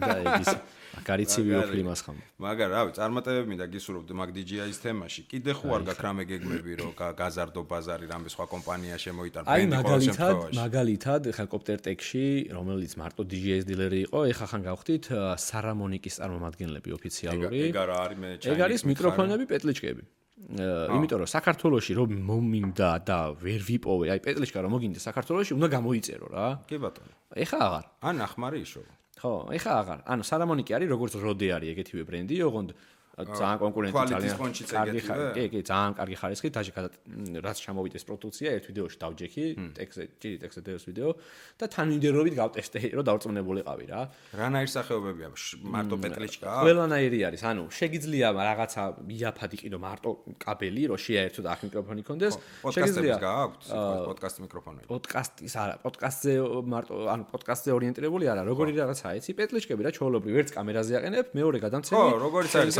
სენჰაიზერები და ისინი როდები. ხო, სენჰაიზერი უფრო ძველმოდურად ასოცირდება, იმიტომ რომ დიდი ტელევიზიის იყო. როდე როგორიც არის, პატარა 4-კუთხედი ჯიგრები რო არის. როდეც გვაქვს ჩვენ რა ვიყენებდით და მაგ ვიდეოში ტესტის ვიდეოში როდეთი დავიწყე, მე გადავცვალე რა და აი ვაფშე ვერ ხვდები სხვაობას. ეგ გავტესტე სპეციალურად. ფასში როგორია სხვაობა? ფასში ოდნავია ეგრეს $200-მდე თუ არ ვწდები 4-კუთხედი რასაც შენი ძახი. ხო, არ მახსოვს. ეს როგორ ჯდება, იცი? ზუსტად 800 ლარი ღირს მე მგონი ეს რა. 800 ლარი ერთი კომპლექტი. ხო 700 ლარი ყირს რა. რაღაც მასია რა. ხარისხით ნორმალური ხარისხი ძალიან კარგია ვიყენებთ ხოლმე, დაჟე როგორი რაღაცეები არის, იცი? მაგალითად iPhone-ით იღებ რა, ყველა სხვა მოეთხოვა კამერა, iPhone-ის ვერსიაც არსებობს რა. აქ ესეთი გრძელი ტიპი წყლაბ, აჯდება აი ამ ხელაზე და შენ პეტლიჩკა გაქვს და აქედან იღებ ჩვეულებრივი ხმა გაქვს, ჩვეულებრივი პროფესიონალური რაღაცა კამერის რა. რა მაგარია. და Type-C-ზეც არსებობს, აი Osmo Pocket 2-ზე რო გითხარი. ანუ Samsung-ზე ან Type-C-ზე შეგიძლია შეაერთო და იქაც პეტლიჩკა კონცე ჟურნალისტები რო დადიან ქუჩაში და ყანყალით რო იღებენ ხოლმე. აი მაგათთვის არსებობს სტაბილიზატორი და არსებობს მიკროფონი, მაგრამ მაინც ესე ყანყალი მენ ხოლმე რა. ეგ რა მაგარი პროდუქტი. დაჟე როგორი არსებობს, იცი, შენთვის არ ვიცი ხა, მაგრამ აი ერთი კამერაზე ხო ვაყენებ გადამცემს და აქეთ ორი რო არსებობს, ეგეთიც არის რა. ერთი მიმღები რო აქვს და ორი გადამცემ და ორივეს უყენებ ორ სტუმარს მაგალითად. და ერთ ხაზი ამუშავებ. ხო, მაგრამ ცალ-ცალკე სიხშირე გაქვს. ყოფოში მერე? კი, ცალ-ცალკე სიხშირე გაქვს რა. იმას დამუტავ, იმიტომ რომ იმას ცალკე მიკროფონი ეყენა და ეს ორ სიხშირედ შემოგდის და პრემიერში უკვე ცალ-ცალკე სიხშირე გაქვს. რა საკაიპო, რა თქვი სახელი ერთხელაც მითხარი? სარამონიკი. სარატუამს მინდა, სარამონა დაგუგლო, სარამონიკი. აი, დაგუგლო ჩვენ სამ კოპტერტექის საიტზე რო შეხვიდე, აუდიო სისტემები ცალკე გავაკეთეთ რა, რომ ქართულად მონაცემებით წერია რაღაცეებიც რო. ეგ უკვე შემოტანილი გაქვთ. კი, უკვე ადგილზეა. აი, სიტყვაზე ესეთი კიდე რა გაქვს, ეგ მაგრამ რამე დიდი არის ეგ. მე ზოგადად აი არ ვიცი, ხა ბევრ არ მithქვამს ვაფშე საერთოდ, მაგრამ ზოგადად ძალიან მინდა რომ საქართველოში არსებობდეს ერთი ისეთი სივრცე და მაღაზია, სადაც შეხვალ და ყველაფერს იყიდი, რაც ფოტო, ვიდეო ტექნიკასთან არის კავშირში რა. დიდი ერთი მაგრამ არის ერთი, მაგრამ ისეთი ფასები არის, რომ შეიძლება გულმაგხიოს. არ ვიცი რომ რა ქვია. იმაზე რომ ნუცუბიძეზე რა ქვია? ვიცი. ნუცუბიძეზე რომ ქირავდით რაღაცა. კი, მაგრამ ეგ მაღაზია და არ პოზიციონირდება, ხვდები? აი, უფრო რაღაცა საწყობი, სადილერო რაღაცა. აი, მან ზუსტად თქვი ეგ პონტი არის. ფასები როგორია, იცი? აი რაღაცა სიტყვაზე შენ თუ შეგიძლია შეუკვეთო ორ კვირაში ჩამოგივიდეს 1000 ლარად, ანტირეკლამა არ გეგონოთ, ნუ რეალობა არის, მე არ ვიგონო. სახელი არ გიხსენებია, მაგრამ ვიცით. ხო, ნუ იდეაში არსებობს ეს მაღაზია, კარგი რაღაცეები აქვს, მაგრამ ფასი ნუ რეალური არ არის ჩემთვის. 1000 ლარად რაც შემიძლია გამოვიწერო, ეგ სიტყვაზე არის 5000 ლარი. ეგეთი სივრცე გინდა იყოს და გინდა არ იყოს. ანუ შენ რასაც იძახი ისე ობიექტური ლოიალური ფასებით, ხო რაღაცა? კი, ჩვენ ძალიან ლოიალური კი არა, კონკურენტული, იმიტომ რომ ეს არამონიკიც ისეთი კომპანიაა, რომ უნდათ ძალიან ცნობადობა გვასაპორტებენ, პატარა ბაზარი ვართ, მაგრამ თვითონაც პატარები არიან და ამაში რაღაცა კარგად დავეწყეთ. აუ, განათებაზეც იფიქრე რა. აუ, განათება როგორ მინდა იცი, მაგრამ ძალიან ძვირიანი პროდუქციაა რა. კი. და თან ჩამოტანას უკვე ხო ხდები ინვესტიცია უნდა და იმდენი ფული არაა, თორე თანხა რო არსებობს შენ კონსიგნაციის პრინციპი მანდ არ მუშაობს, მომეც გავყიდი მოგცე, მე კონტი არა. ჩინელებთან როგორ აი იმენა საქმეა რა, ბიზნესია. როგორ უნდა აუხსნა ჩინელებს. ხო, თან ეხა საქართველოსთან აი ბიზნესია და ძალიან ისედნი არიან. ანუ ძალიან ხისტები DJI-სთან ეხა დიდი რაღაც 4 წლის ნაცნობობა გაქვს, თორე ძალიან ცივებია. ცივები კი არა, ვაფშე, ან ბიზნესია რა, ფეხებზე კიდია. ხო, ჩვენ გვაქვს ეს სიტყვა მიდგომა, ხო ხდები, ჩვენ გვინდა ეს რაღაცა ქართული ჯიგრული, თორე ძალიან ისე ჩვეულებრივი მიდგომა არის რა, ჩვეულებრივი და ჩვეულებრივი. და როცა ვერ ყიდი, პრობლემა გაქვს რა. აუ ის რა კაი იდეა რომ გააკეთო, კაი ერთ სივრცეში განათებაც რო იყოს, ხმაც რო იყოს, ლინზებიც რო იყოს, კამერები. ანუ რეალურად ეგ ბიზნესის კუთხით დიდად მომგებიანი არ გონია, იმიტომ რომ ბაზარი არ არის. ბაზარი ძალიან პატარა, ლინზა რამდენიმდე გაყიდო, აი თვეში რამდენი, ორი ლინზა რო გაყიდო მაქსიმუმ. ხო. თან ახალი ლინზა ძალიან ძვირი და არავინ არ ყიდულობს, ყველა ნახმარს. ხო, უყურე სინემატიკები თუ გექნება, ან რეალურად ორი პროდაქშენიც არ არის, რომელიც იყიდის. სინემატიკა ვაშა. თან ქირავდება იდეაში, ყველგან შეგიძლია რაღაცა იქირავ. აი წვრილმანი ტექნიკის მუღამი მაქვს, აი შტატივებიც არის სხვადასხვა სანამონიქს ქონდა, სმარტფონის დამჭერები და რკინის ძალიან ხარისხიანები, ერთი ჩემთვის ავიღე TikTok-ის ვიდეოს რო იღებენ ხოლმე ხან რას მოაძრობდნენ რაღაცა სამაგს ხან რას ოფისში და დავაგდე ერთი მეთქი ამით გადავიღოთ. ეგეთი რაღაცეები ძალიან ანუ განათება ის ტუბები რო არის, ესეთი გრძელი განათებები რო არის, თუ იცი, ხო? რაც ფერებს უცვლი და ასე შემდეგ. ეგენი პატარა, ანუ წვრილი, მაგრამ აი ვლოგერებს, იუთუბერებს და პატარა პროდაქშენებს რო გაუსწორდება. ეგ გააქვთ ასტერების პრინციპი გრძელი განათება? არა, ეგ არ გვაქვს და ძალიან კაი იქნება და ძალიან მომწონს ძალიან, მაგრამ არ გვაქვს ჯერ რა. ძვირია რომ იცოდე, ეგ ნაღდია ეს ასტერები რაღაც რა ღირდა? ფასში ისეთი ბრენდული. კინოფლო გვინდოდა რა გვეყიდა და რაღაც კინოფლოს ორი ტიპი ეს ორი ფლო. ოფიციალურად ღირს $15,000. მაგრამ ნანლაითის და რაღაც ბრენდების არსებობს, რომლებიც რაღაც 700-800 ლარის ბიუჯეტში ეტევით. ცოდნა უნდა ხვდები, რომ ალტერნატივის ცნობა იცოდე, ხო და ძებნა იხსენებნა, იმიტომ რომ აი სიტყვაზე დედოლაიტის ალტერნატივა არსებობს რა. კი. რომ არ გადაიხადო $1200 ერთ დედოლაიტში შეიძლება გადაიხადო. აი ნანლაიტი რო ვახსენე, ეგეთი ბევრი ბრენდები არიან და ძალიან კაი იქნებოდა ეგეთი სივრცე, ჩემი რომ არ იყოს გადადრო იყოს, მაგრამ გამისწორდებოდა. ბარემ შენ მოხოდე ნახევარი საქმე გაკეთებული გაკეთდა. თვეში ერთხელ შეივლიდა კაცი და მინიმუმ ისიამოვნე, ხო გაქვს რაღაცა რო გევასება. ესთეტიური სიამოვნება, ხო? კი. აი როგორც იმ საიტზე შევდივარ თქო, გეუნე, პროსტე შევდივარ, აი რაღაცა გულში სიმებს, ხო, სიმებს მოვიფხან ძალიან გამისწორდა. კაი იქნებოდა ეგ. კი, იმიტომ რომ გჭირდება და ეს ლოდინი მაგრად გღლის რა, ეს 2 კვირა მინიმუმი რო გაქვს და ხარა ჩამოგდისაც ხო არის რა, კიდე როგორ ჩამოგიტანენ რა. პლუს ფასით ლოდინია იდეაში, მუღამი რა, მუღამზე რო ხარ ყიდვის უცებ გინდა რა და ისე თავის დავად და შეიძლება გეგმაც მე გაგემაზოს ან ასე შემდეგ. Yes. მოკლედ მიაწექი გიო მაგ თემას, მე წარმატებებს გისურვებ. YouTube-ს დავუბრუნდეთ ისევ და ისევ. ალგორითმი რა, მე ძალიან მაინტერესებს შენ თუ გესმის თვითონ YouTube-ის მთავარი ხო ყველა ამ რაღაცა სოციალურ ქსელს და ამ აპლიკაციას აქვს რაღაცა სტრანი ალგორითმები. ანუ აი TikTok-ის ალგორითმი იმდენად უცნაურია, შეიძლება ისე გავარდეს ერთი რაღაც და უცებ ყველამ ნახოს. მაგიტო გაბაზდა ალბათ TikTok-ი რომ ყველას უვარდება. იმიტომ რომ ხო სტრანი არის რა, მიდგომა არასტანდარტულია. აი YouTube-ის ალგორითმი რამე არის შენ სიტყვაზე იცი რომ რას ეფუძნება აი YouTube-ის ალგორითმი. ტრენდში როგორ უნდა მოხდე აპრიორ. აი ეგ რაღაცა. უნდა მეთქვა ეხლა რომ მეკითხებოდი რომ ხო ამდენი წელია ხა ვითომ YouTube-ზე ვიდეოს ვაკეთებ და რაღაც ვაკვირდები ამ ანალიტიკას და რა. რამდენჯერაც ვიფიქრე რომ მივხვდი ვიდეოს ტრენდინგში მოხვედრის ლოგიკას იმდენჯერ გადაანგრევს ხოლმე ამ წარმოდგენებს ეს YouTube და ზოგ არხს ვაფშე, ანუ ზოგი არხი ვაფშე ვერ ხვდება ტრენდინგში. ზოგადად ტრენდინგში არ მოხვედრ რა არის არც ვიცი. ლალია განვიცი. ანუ მაგალითად ჩემი ერთ-ერთი არხი ჯიდის კვადი რომელშიც ისეთი ვიდეოები იტება რაღაც მეგობრების გართობა თუ ასე შემდეგ არაზუსტ ტრენდინგში მოხვდა მიუხედავად იმისა რომ ნახვები აქვს რა ასე თუ ისე რა. რამე ლიმიტია ნახვების და ანუ სიტყვაზე 100,000 თუ დაიდო ტრენდში ხარ?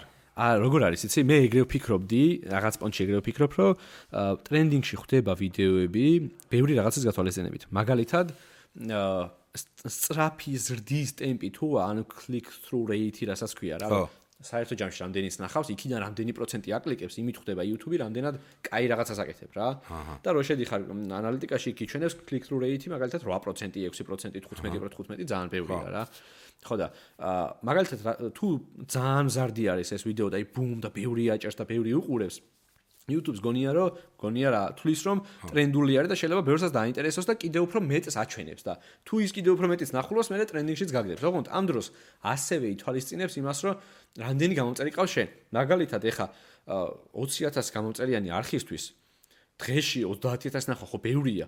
უცებ ეხლა რომ დადებ რომ 30,000 ნახვა ქონდეს ბევრია და ამიტომ მაგას ბევრჯერ მინახავს დაჟე შედეგიც რომ მაგის ვიდეო დიდი შანსია მოხდეს ეგრევე ტრენდინგში მაგრამ ჩემი არხი რომელიც მაგალითად 100,000 გამომწერი ყავს და ჩემს არხს რომ დღეში 50,000 ქონდეს შეიძლება არ მოხდეს ტრენდინგში მიხვდი შეფარდებითი პრინციპია ამასაც დავაკვირდი და ეს პირად დაკვირებით არ წამიკითხავს მაგრამ ეგრეც გონია იმიტომ რომ ვიდეო და მედია მართლა ქონია ბევრი ნახვები და მეგონა რომ ტრენდინგში უნდა მოხვედრილიყო მაგრამ 20,000 ნახვიანი ვიდეოები პირველ ადგილზე იყო ამ დროს ტრენდინგში პატარა არხის რა ანუ ამით ჩემი აზრით სამართლიანობის პონჩიც იმაშებია რომ ყველას კონდეს მან მოხვედრის ხანდახან იყო მაგალითად პერიოდები რომ ზედიზედ ხდებოდა ტრენდინგში ეხლა მაგალითად ის პერიოდია რომ ჩემი ვიდეოები 3-4 ზედიზედ შევდო ტრენდინგში მაგრამ ხანდახან 3 თვე გავა და რო გაიხეს ეს ვიდეო არ შედის ტრენდინგში რა აი რაღაცნაირად რა უცნაური ალბათ ვერ ხსნი მაგრამ რაღაცების გათვალისწინება შეგიძლია რა რომ სათაურში ხო მოდი ახლა უყურე უეჭველი დამწყები იუთუბერები გიყურებენ რა ანუ აი ვისაც ახლა 500 კაციანი არხი ყავს 1000 კაციანი არხი და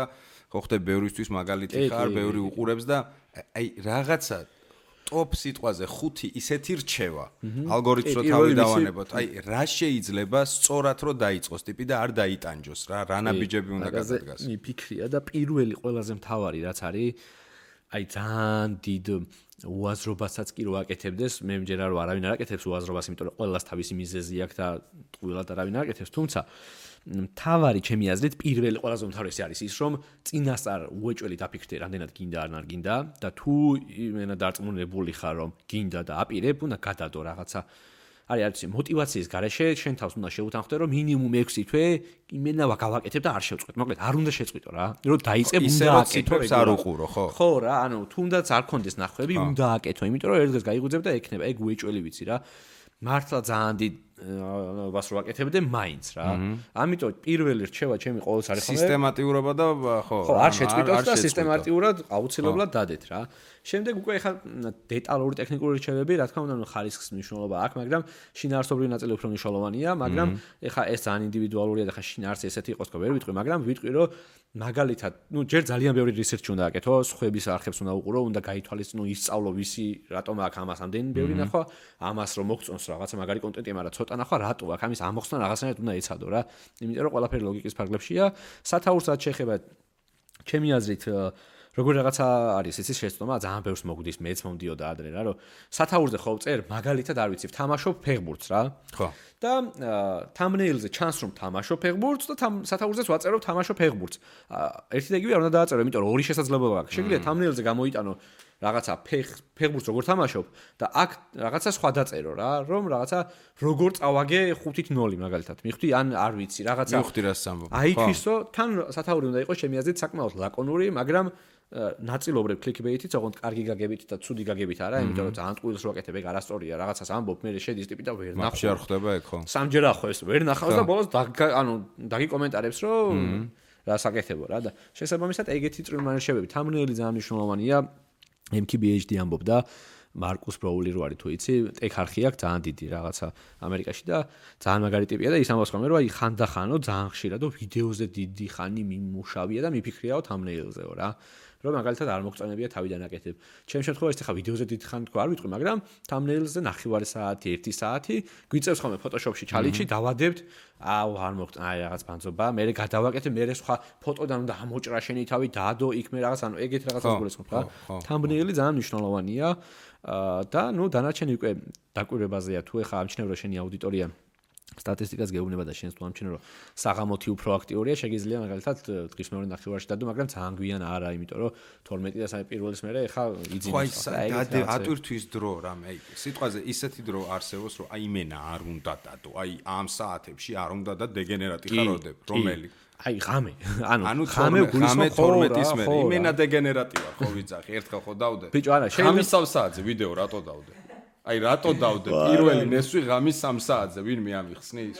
მე ვთქვი +18-ია და რა კარგად დავაკავშირე ხე +18-ია მე ვთქვი ამ ბავშვებს ეძინება. YouTube-ს რო უნდა ხვდები, რომ იმ +18-მდე მიიტანოს, ჩემი აზრით, ეხლა მაგასაც ჩემი აზრით ვამბობ, მაგრამ ჩემი აზრით YouTube-ს რო ჭირდება რომ მიხვდეს ეს შენი ვიდეო ვისაჩვენოს, რამდენადაც ჩვენოს და რამდენჯერ რა და მე პირადად ეგეთი ლოგიკა მაქვს ну კონტენტს გააჩნია ხა თუ ძალიან adult კონტენტს აკეთებ შეიძლება არ დადო დღის პირველ ნახევარში და დადო 3-ზე 4-ზე და 7 საათამდე 8 საათამდე მინიმუმ ალგორითმი ამოხსნის ალბათ რაღაცას სადგაუშას და მე პირადად აი თავარ არხზე გიორგი დანელიას არხზე ვდებ ხოლმე ვიდეოებს 11-12 პირველი საათისკენ რომ რაღაცნაირად მთელი დღე წინ კონდეს რომ თუნდაც ზრდის ტემპი გაიწეროს ხო დღის 12 საათზე დილის 12 საათზე რა რა 12-დან საღამომდე, ანუ 12-დან დაძინების დრომდე უფრო მეტი დროა, ვიდრე 5-დან დაძინების დრომდე. ის ლოგიკა, აი, უყურე მეც ვიფიქრე, მაგრამ ის ლოგიკა მაჩერებდა ხოლმე, რომ ხალხი ამ დროს ხომ მუშაობს.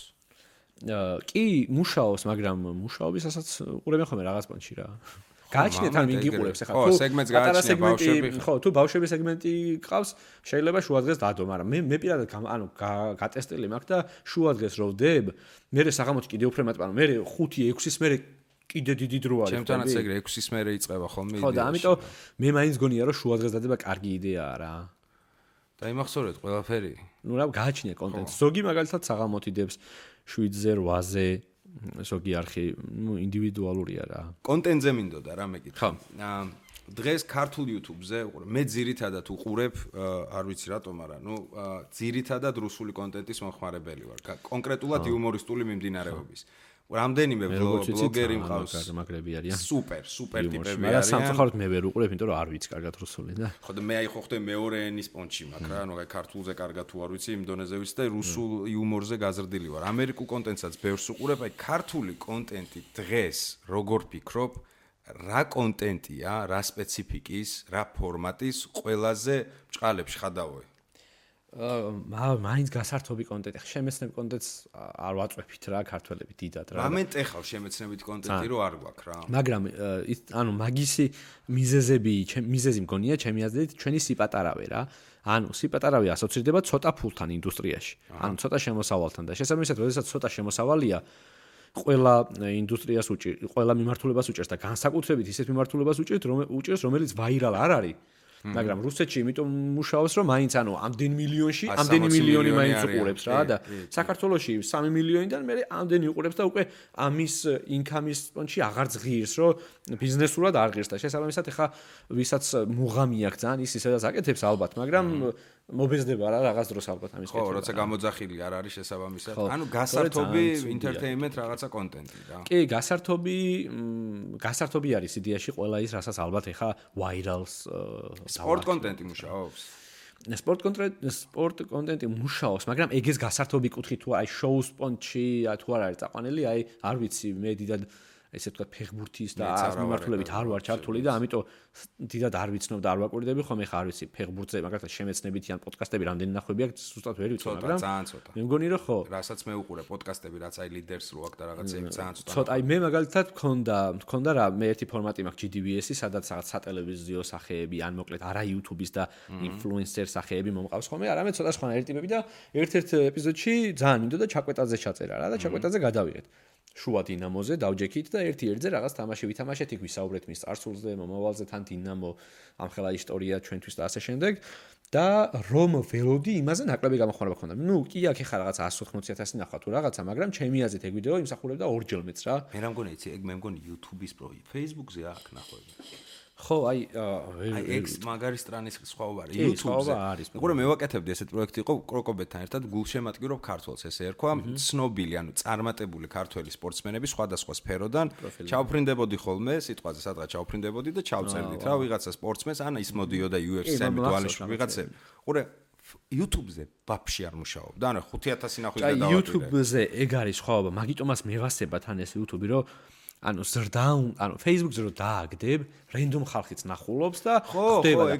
YouTube-ზე შენ თუ არ გაზარდე შენი მაყურებელი თუ თვეების წლების განმავლობაში არ გიყურებს, ესე პროსტა არ გინდობა რა და შესაბამისად არც გიყურებს რა. ანუ ის ლოგიკა აბსოლუტურად სწორი მგონია. უყურე რომ აი ესე რო ავიღოთ რა, სოციალური ქსელები რო ავიღოთ და აი Facebook-ი ავიღოთ და YouTube-ი და ვთქვათ 100,000 ნახვა ერთი და იგივე კონტენტმა დადო.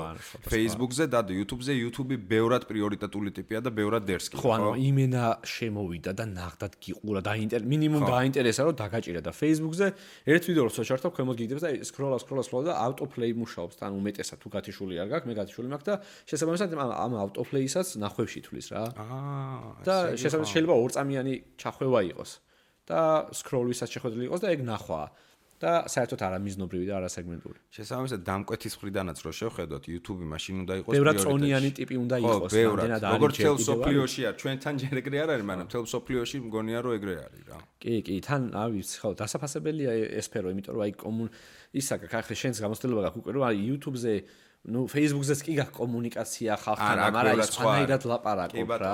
და გავლენაც ეგეთი არის, რომ აი ახლა ქუჩაში რო გავიდეს Instagram-ერი, ორჯერ ჩემზე მეტი გამოწერით, ჩემზე პირობითად ვიღაც YouTuber-ზე 200,000 გამოწერით Instagram-ერი რო გავიდეს, 300,000 TikTok-ერი და 100,000 გამოწერით YouTuber-ი ერთად. თავს დავდებ რომ YouTuber-თან სამჯერ მეტი ადამიანი გადაიღებს self-ს და მივა და გამოლაპარაკება. აი სხვა წონა, კი ბატონო, მაგას გეთანხმები რა. იცი რა მაინტერესებს? ანუ ისევ და ისევ აი YouTube-ის თემებს რო დაუბრუნდეთ, არის ერთი მნიშვნელოვანი ჩემთვის გაუგებარი დღემდე ამოუცნობი ის წერილი, მაგ იმენ კედელზე უნდა გავაკრა.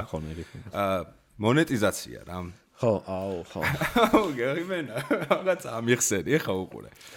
მონეტიზაცია ირთვება გარკვეული რაოდენობის მერე, ხო? რაღაცა გამომწერებს 5,000-დან გერთვება. 1,000 გამომწერი და პლუს 4,000 ნახვა საათი. ხო, საათი. ანუ როდესღაც ჩაირთო, მე რო არ ვიცოდი. ოდესღაც ჩაირთო რა, მოგდის რომ შეგიძლიაო რომ ჩართო ეხლა. ხო, რაღაცა ფული გროვდებოდა, მოდი ასე ვთქვათ, რა წლების წინ, ხო.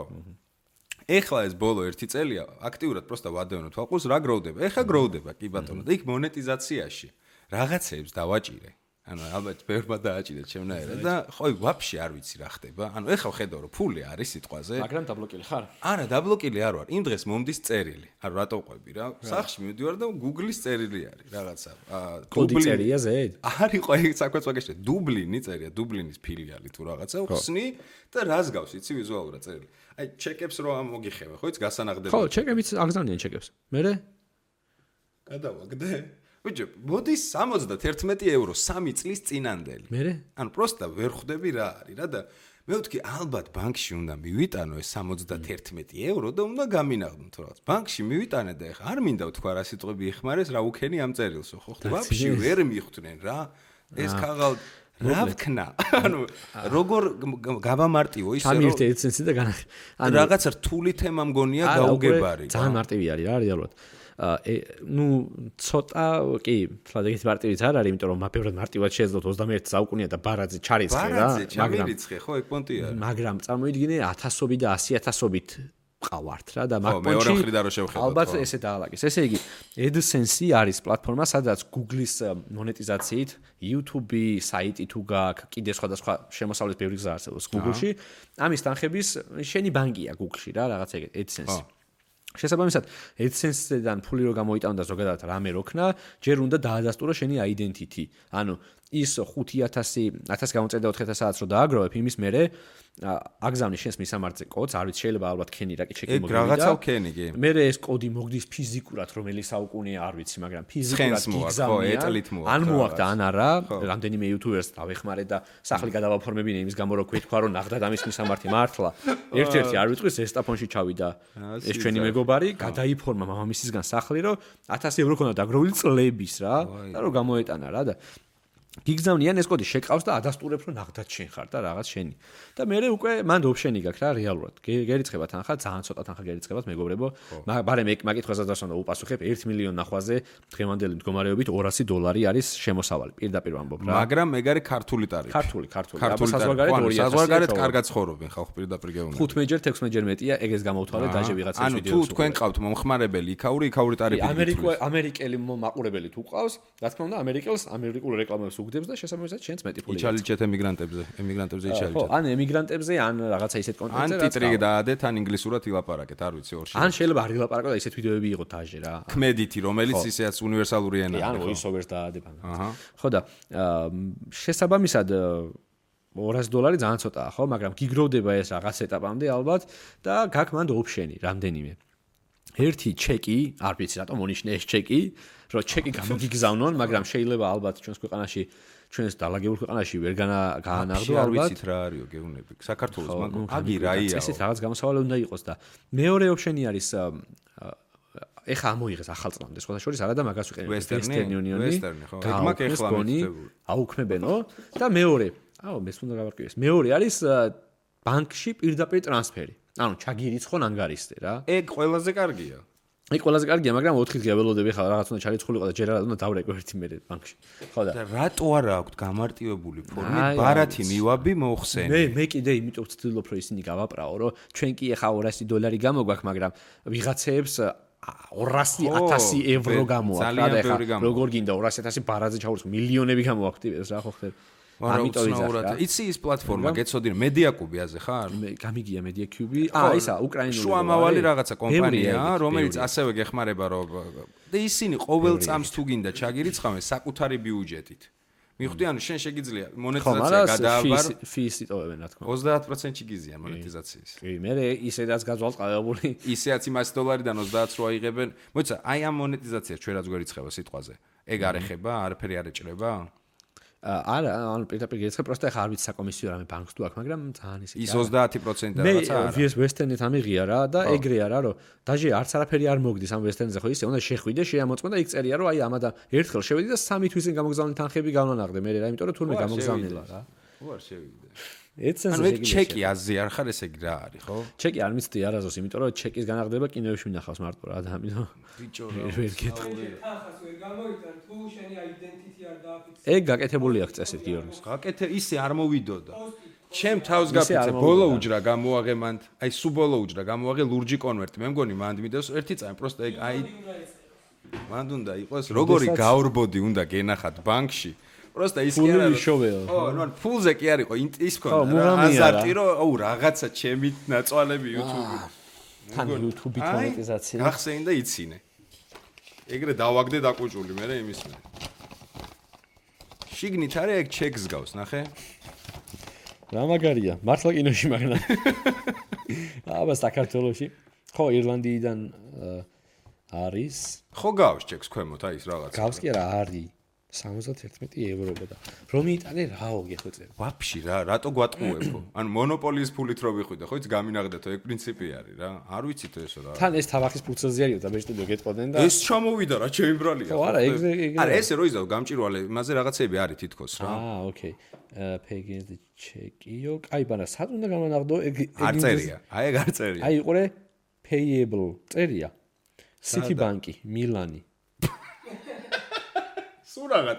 სულ რაღაც 71 ევროს მაგივრად თუ დახარჯე 700 ჩაფრინე მილანში დუომოსთან მარჯვნივ გაუხვია და მანდარი იცი რა შეიძლება კიდე Citibank-ის მოკლედ შუამავალი ბანკები ხო ყავთ ამ ქართულებს ეხა მაგალითად ბანკის გადმოგზავნითაც რო გააფორმო პირდაპირ მაგალითად TBC-ში ვერ გირიცხავენ ჩერეზ პარტნიორი ბანკები გირიცხავენ ზოგადად და Citibank-ის წარმომადგენელი რომელიც არის საქართველოში ეს დიდი ბანკები რომელიც იქნება ბანკი თამაშის ან დარეკო სამივე ბანკში Citibank-თან გააქვთ რაღაც არ ვიცი და Citibank-ის ჩეკი მაქვს თქო და თუ გამინაღდებთ თქო ესე უნდა ჩამორეკო ჩემი აზრით რა უეჭველი იქნება გამოსავალი აბა ეხა რა პონტი ამდენთან 71 ევროს გამოწვალება არ ვიცი მაგრამ სამომავლოდ ხო უნდა დავალო 71 ევრო 200 ლარია ძმაო მამეთ უი 71 ევრო 200 კი არა მეტიც არის ხო მეტიც იქნება 4-ზე არის კურსი ამიტომ ეს კარგად შეიძლება ესეთი რაღაც თუ მოგივიდათ მეგობრებო აი ხა დანელა მას თქვენ ეგის აი ესეთ მილანში მიფრინავთ მილანში ვგაზავთ და დუომოსთან მარჯვნივ არის რა ეგ ბანკი ხო აჰა მაქსიმუმ ორი კაცი ბურგერებს ჭამთ საღამო ბიჭო 71 ევრო კაი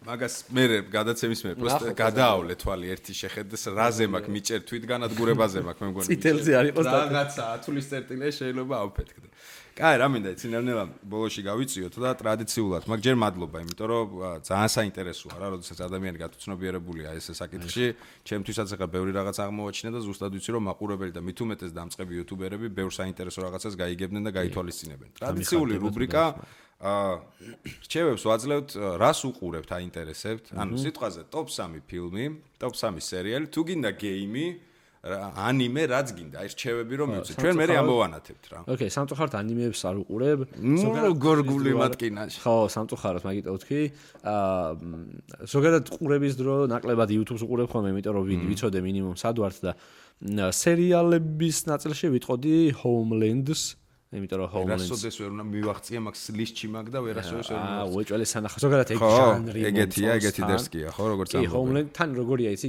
ისეთი განსხვავებულია რომ შენ თვითონმე დიდის ხახას აგინებ თავარი როლი შენს ზოგადად ყველას ევასება თავარ როლში ვინც არის რა და გარი ტიპია და აქ პირიქით შენ ბრაზდები რა ეხა იძახი რომ ამის ჯინაზე გავთიშავ მაგრამ ანტიგმირია არა თან თავარი ტიპია მაგრამ თან ისეთ შიზოფრენიკია რომ ისეთ არალოგიკურ რაღაცებს აკეთებს, მაგრამ მაგიტომაც არის მაგარი რა, მოკლედ უნდა ნახო რა. всё, მოკლედ პირველი ამოვანათეთ Homeland-ი, ჩემ თავსაც ურჩევდა ვახსენებ, რომ დესღაც მიაღწიე, просто ლისტში იმდენი რამეა სანახავი რომ მივალაკამდე. კაი, ერთი ეგ კიდე. მეორე მახსენდება, ბოლო რაღაცები მახსენდება, იმიტომ რომ ზოგადად სახელების დამახსოვრებაში პრობლემა მაქვს და ბევრ რაღაცას ვერ ჩამოვთვლი ალბათ, მაგრამ ერთი იყო კიდე Designated Survivor ესეთი არის. ანუ ატომეცნობა ეხლა Designated Survivor ქართულად არის ჩანაცვლებული თუ რაღაცა მოკლედ არა სხვა რაღაცა შეამერია. ისი რაზე არის ძალიან მარტივად რო ვთქვა ამერიკის პრეზიდენტი იჩითება ძალიან შემთხვევით ერთ-ერთი მინისტრი რა. ოღონდ ეს მართლა ეგეთი წესი ქონიათ თურმე რომ სერიალია ხა რაზეც. კი, სერიალია, ოღონდ აი ძალიან ისე ლიდერობაზე, პიროვნულ ღირსებებს და რაღაცეებს ძალიან უსვამს ხას ხა ამერიკელები რა თქმა უნდა აბუქებენ ძალიან, მაგრამ ძალიან კაი ესეთი ფილმია რა. ძალიან დამევასა. ზოგადად ეგეთი წესი ქონიათ რომ ერთად რო ამოწყდეს თელი მთავრობა, მოკლედ ვიღაცა ერთ მინისტრს სადღაც ტრაქში ინახავენ.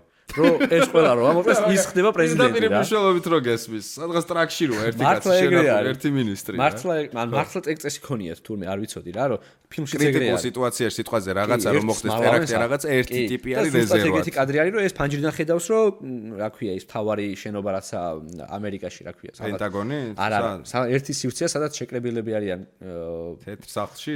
თეთრი სახლი არა და თეთრ სახლთან ახლოს არის რომ გადადიან ხო რა. ის რო დგას ჯიგაი რო დგას. რა ქვია? ხო, ნუ ეგეთი და მოკლედ კაპიტოლიუმი ხო და მან ხდება ტერაქტი მოკლედ ეს იჩითება ვაფშე რენდომ ისა გარემოს მოწყობის მინისტრია თუ რაღაცა მეზოია ხო მაგრამ მინისტრი არის მაგრამ ისეთი მაგარი ტიპი გაიჩითება რომ სახეს აძრობს რაღაცებს და ეგ არის ერთი სერიალი და ერთხელაც თქვი სახელი Designated Survivor ესე ქვია არ მახსოვს ქართულად და ჩაუჯდეთ თემა საინტერესო არის თემა სწორად მე მომწონს ხოლმე თეონა მეღადავებს ამერიკის პრეზიდენტებზე ფილმი რატო გასწრება არა მეც მიყვარს მაგრად მე ვასწრებ ის კინოფილმებიც ნანახი მაქვს რაღაც სამჯერო ყველა ტერაქტი მაქვს მაგათი და ზეპირაც ვიცი მე ვასწრებოდა რა გავაკეთო და კიდე რა მესამე რა ზოგადად ეს ღამეში თუ ვიწყებ ძალიან არ ვიწყებ ხოლმე სპეციალურ სერიალს მაგრამ ეგრევე ვამთავრებ ხო იმიტომ რომ არ შემიძლია ხო და მესამე არ მახსენდება კიდე რა შეიძლება ფილმი იყოს თუ გინდა ინსეფშენები და ზოგადად კრისტოფერ ნოლანის ფილმები ძალიან ხო აი სამჯერ უნდა ნახო ფილმი ეგ მევასება რა სუპერ ფილმი ინსეფშენი სუპერ ფილმი იყოს მესამე ინსეფშენი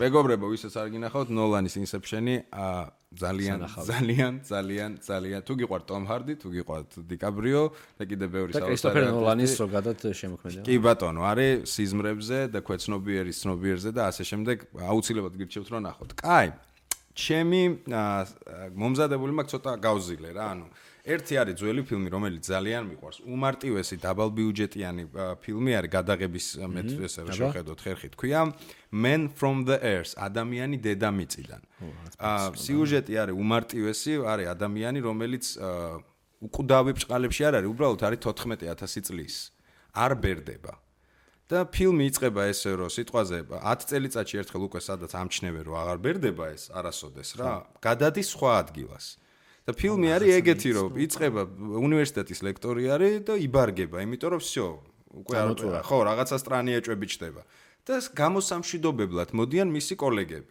მთელი ფილმი ხდება ბუხართან მთელი ფილმი არის დიალოგი და ეს თამაშით ეუნება ვინ არის ანუ რაღაცა ისტორიულ რაღაცა თამაშს იწყებენ და ეს იძახის რომ მე ვარ აიქიდანო რა 14000 წლის წინო და ხალხო ნამდვილი შედევრია ეს ფილმი დიალოგი არის ნამდვილად და მიდგომა ისეთი თემებია რა გაზელილი სენსიტიური რა რელიგია სიკვდილსიცოცხლის საქმე რაღაცა generation შორის ეს რაღაცა ისინი რა დიდი უფსკრული მოკლედ ყველას გირჩევთ რომ მეორე სერიალიც არის და ნაგავი არ ნახოთ არასოდეს Man from the Earth პირველი არა მეორე სერია გადაიღეს ეტყობა გაისროლა და მეორე არის ვაიმე სირცხვილი არაფერ შუაში პირველი გირჩევთ რომ ნახოთ Man from the Earth პირველი გუშინ წინ ოსეფას რჩევით ნახე ანიმაცია რომელიც არ შემიძლია ეს ანიმე რო არ გითხრათ 2012 წლის არის ალბათ ერთ-ერთი საუკეთესო ნახატია თვითონ ნახატს გულისხმობ რისოვკას გულისხმობ ისეთია რომ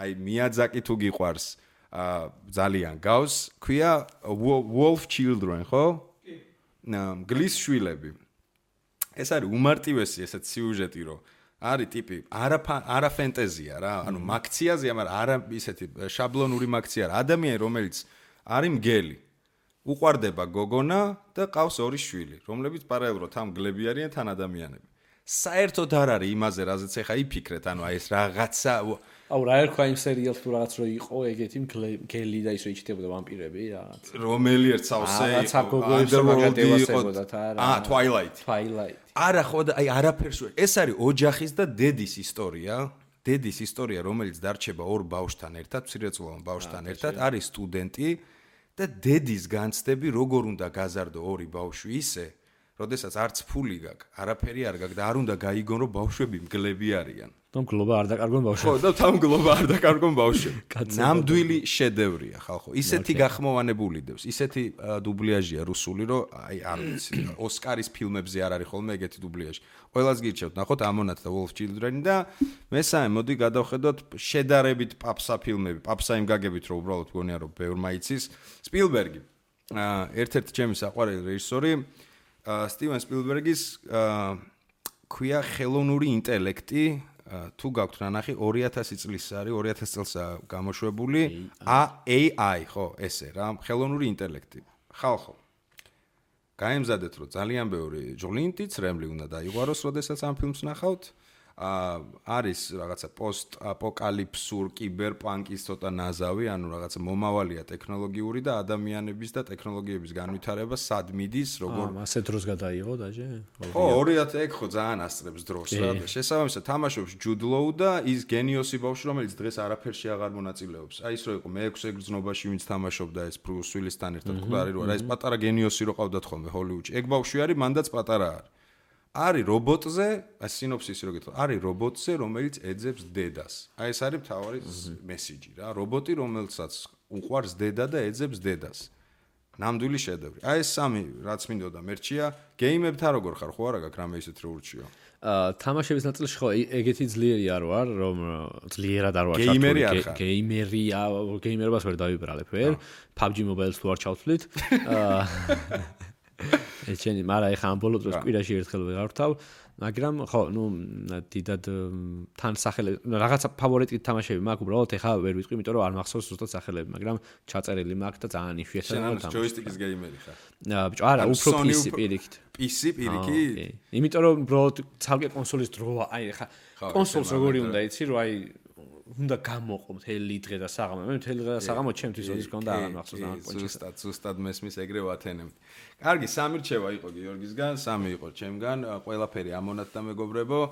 მადლობა კიდე ერთხელ ძალიან დიდი. გისურვებ წარმატებებს და ძალიან მიხარია თუ საინტერესოდ თვლი ამ პოდკასტს და მოგეწონა და კომფორტულად გრძნობდი თავს. კი, თან მეც გითხარი თავიდანვე რომ პოდკასტები რაღაცა გვაკლია რა და მე მგონი ეს კულტურა მაგარი განსავითარებელია და ძალიან კარგია რომ ძალიან მიხარია და იმედია კიდე ბევრი დაიწყებს და ზოგადად აბსოლუტურად გეთანხმები ეს არის ძალიან საინტერესო სპეციფიკა რაღაცა ინტერვიუსი და ურთიერთობის და კომუნიკაციის და ბევრს გისურვებთ რომ გააკეთოთ რომ ბევრი ძალიან იჭიერი ტიპი ხართ ვისაც ვიცი რომ გაქვთ ამის სურვილი და სურვილს ნებაც დაამატე და ყველაფერი კარგად იქნება. გიო, წარმატებები, მილიონი მომელოცოს, აი ეს ოქროს ღილაკი რო არის, ხო იცი, ეგ მომელოცოს და ასევე შენთვისაც მომელოცოს აუცილებლად. კარგ საქართველოში გეცხოვროს პანდემიების და ჯანდაბის გარეშე. კი, მალე იმედია მოვა ეგ პერიოდი. ამინ, ამინ. всё, მადლობა. დროებით. არა. სერიოზული პოდკასტი.